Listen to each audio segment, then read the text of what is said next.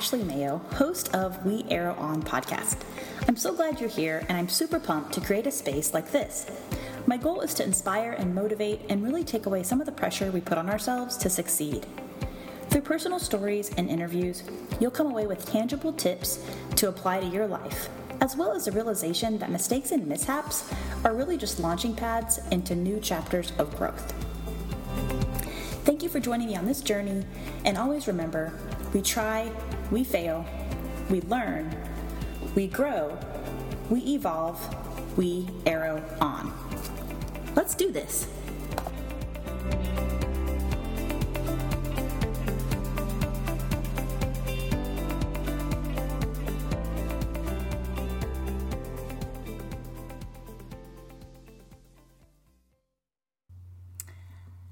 Hello, and happy 2021. This is my first episode post-baby. So we had baby Cameron on December 5th, and I'm getting back to it because I promised that I would, and I love doing this, so here we are. He is currently napping in the other room, so we'll see how this goes. I'm just keeping it real. First time trying this. So today I want to talk about my favorite holiday, and that is New Year's Eve. Christmas is cool, Thanksgiving's fun, there's a lot of cool holidays out there, but New Year's for me has always been like a favorite. I just love the excitement about it. I actually met my husband on New Year's. I'll have that story on later on. So it's another added bonus of why I love it, but I loved it before then.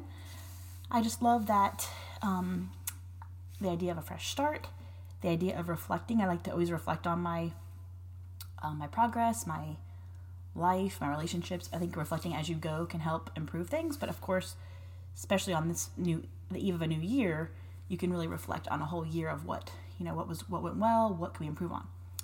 And then I like to always, find ways to improve, but also celebrate what went well in that year too. So even if you had an overall bad year, you could still find little nuggets of things that you learned or you can carry with you into the new year. And especially with 2020, how it's been, you could easily see that it might be overly negative for some or most people. There was a lot of, hard, tough parts that are still happening, still going on. It's not over. But I know a lot of us learned and grew from that, and there's things we can take into the next year that still can help us. So I saw this on if you're local to Tallahassee, I saw this on a gym's post.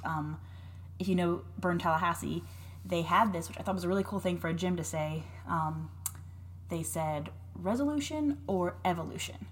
And I kind of love that idea because I think a lot of pressure is put on New Year's sometimes, a lot of times actually. So, that January 1st, we have these big, huge, lofty, I'm going to lose 20 pounds and I'm going to all of a sudden, run 5 miles every day. Or we get really excited, which is good. But then we get these big, huge ideas, which aren't bad. But if we don't break them down, they can easily be, not to say impossible, but not easily attainable if we don't break it down. So I like that idea. Resolution, are we going to say new year, new me?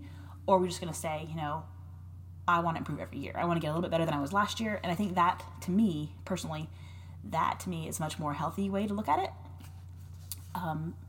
As opposed to I'm just going to change my whole, my whole outlook, my whole wardrobe, my whole routine. That's a lot to do. And you may not need to do that. How you are right now is fine. Where can you tweak things to make your life better, your outlook more positive? Or if it is health and fitness, how can you tweak things a little bit to get to where you want to be? And it does take time. And yeah, what makes January 1st different than any other day, right? We could start a new program plan, nutrition plan, any day of the week, any date, right? So January 1st isn't really different, but we are made to think it's this big reset of okay, on this day, it's all going to be different. And that's not always the case. So even though I love the idea of a fresh start, the idea of New Year's can put too much pressure. And again, if our aspiration or goal is so big, it can make us, we can easily get discouraged because we can't live up to it. I like the idea of picking a word or a theme for the year. I did this the past couple years. Instead of a long list of like all the things you want to change or do, I kind of like to pick one word.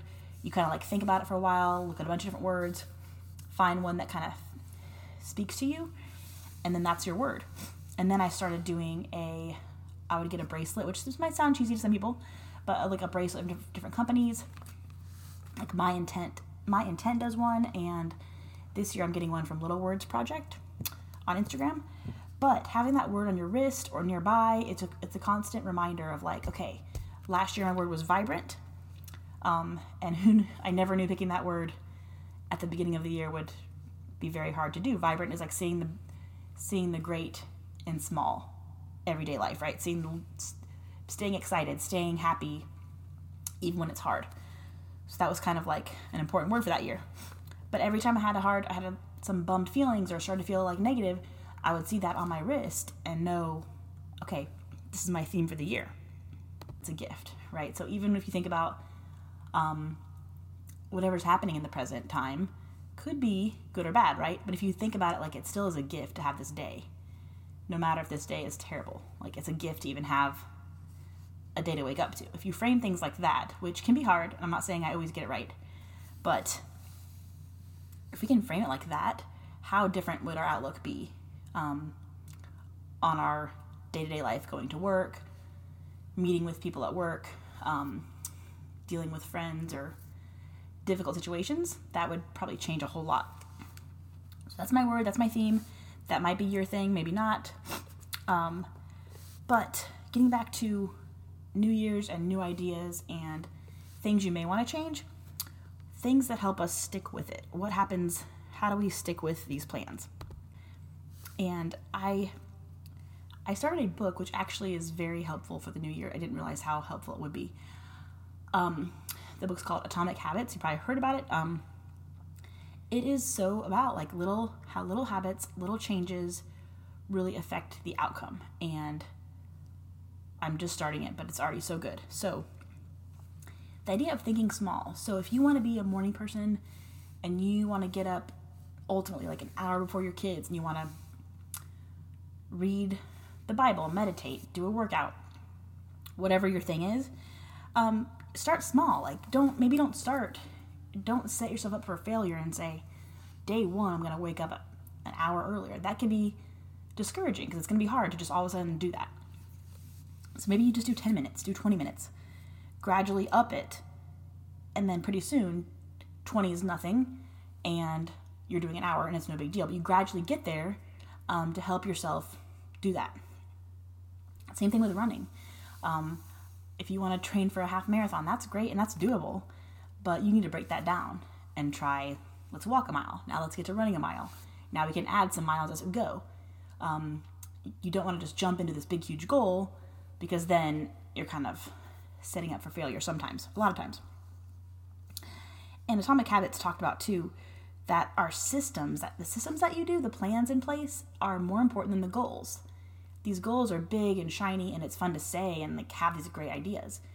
But your systems and your routines of your daily life, that's what's going to really get there. And that's the stuff that people don't see behind the scenes. People don't see the hard, tough times or the little things you're changing. People just see this ultimate end transformation, right? They see you like, wow, you look great. You lost 10 pounds, or wow, you're more productive now because you're up in the morning and you have better patience with your kids in the morning. They just see these the end goal, right? They don't see behind the scenes when you were doing little things that added up to this big thing. So for example, you want to start being a morning person, you want to work out in the morning. Some of your systems could be having your clothes set out the night before. Even better, put them in the bathroom. So you have to get up to the bathroom. Your clothes are already there. Once you're dressed, that's half the battle. You're already dressed. Now you're not going to get undressed and get back in bed. That'd be would defeat the purpose. Same with meal prep. You can't, if you have it prepped and ready to go, it's harder to fail. If you put the time in the systems, that's going to help your goal.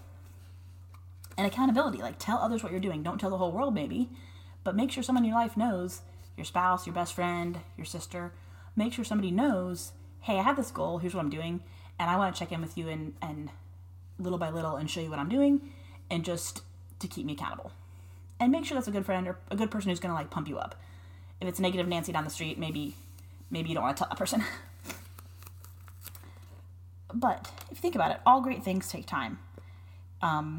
You don't just turn around and write a book.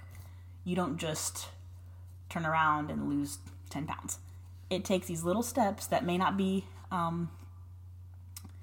as shiny and great as the end goal, but it takes those little things. And you can't judge someone's chapter 25 on your introduction. You're just starting out, you're just doing it. You can't look at somebody else and say, well, gosh, they're just lucky, or they just, how'd they do that? They had to start somewhere too, and they probably chipped away at it little by little when nobody was noticing. And that's how it happens.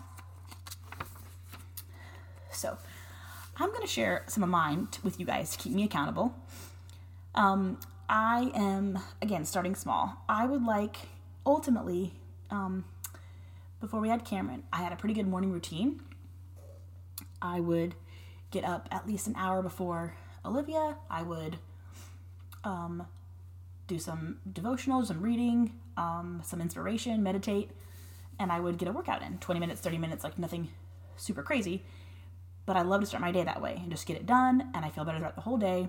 I have more energy. I know that's my thing that I need to have. But I know right now it's not feasible for me to expect myself to get up before a newborn. He's still of course, unpredictable, and he gets up at 3 or 4 or 5, and I can't really plan against that, right? So, in the beginning, it's going to be just getting a workout when I can. It's not going to always be in the morning, and that's going to be hard for me, but I'm going to have to deal with that. But maybe in the morning routine, at first I don't get a devotional plus a workout. Maybe I'm just getting a quick devotional. I'm still pouring into myself first thing in the morning. I'm still getting a little me time, and then gradually add the workout. And maybe for now, I'm going to have to do the workout later in the day after work, when it's not my optimum time, but I'm going to make the most of it and still get that done, right? It's still good no matter when it's done, even though it's not my favorite time of the day to do it. Another small goal that's doable, move daily. I don't need to run 5 miles.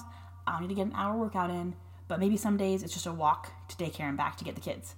And a walk is fine. It's something I'm moving in that direction, and I can gradually add things in as I'm able to with more time and more flexibility in my schedule. I do want to stay on the water game. I want to just drink all the water, and also add in as many veggies as I can. I need to get better about that. Now, I do have a big lofty one that I do want to share for accountability, but again, example of this not happening overnight. I always hear people's stories, or I'll hear something that they went through, and I'm always like, you should write a book. You need to write a book. You got to write a book one day. But that's something that I really want to do. But I always encourage others to do it. So that is on my heart to one day do that. I have no idea what it would be about or anything, but I do love to write. I love to do that, and that is something I think about all the time. So I hope that one day I can do that. But little steps like, starting a podcast, doing more speaking events, like that. Things can help you get the confidence and courage to do that. So that is out there, just showing you.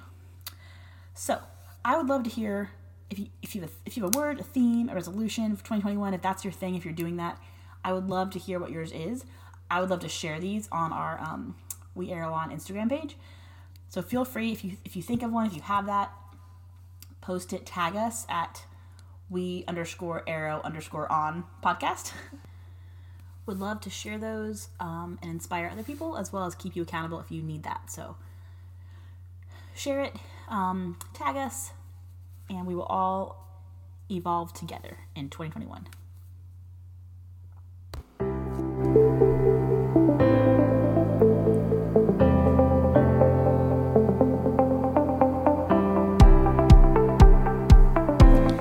Thank you so much for listening. If this episode connected with you and you feel moved to share it, please do. Screenshot and share on Instagram. Don't forget to tag me. Send a link to a friend, and if you really loved it, I'd be honored if you could drop a review. Don't forget to subscribe so you will get access to the latest episodes.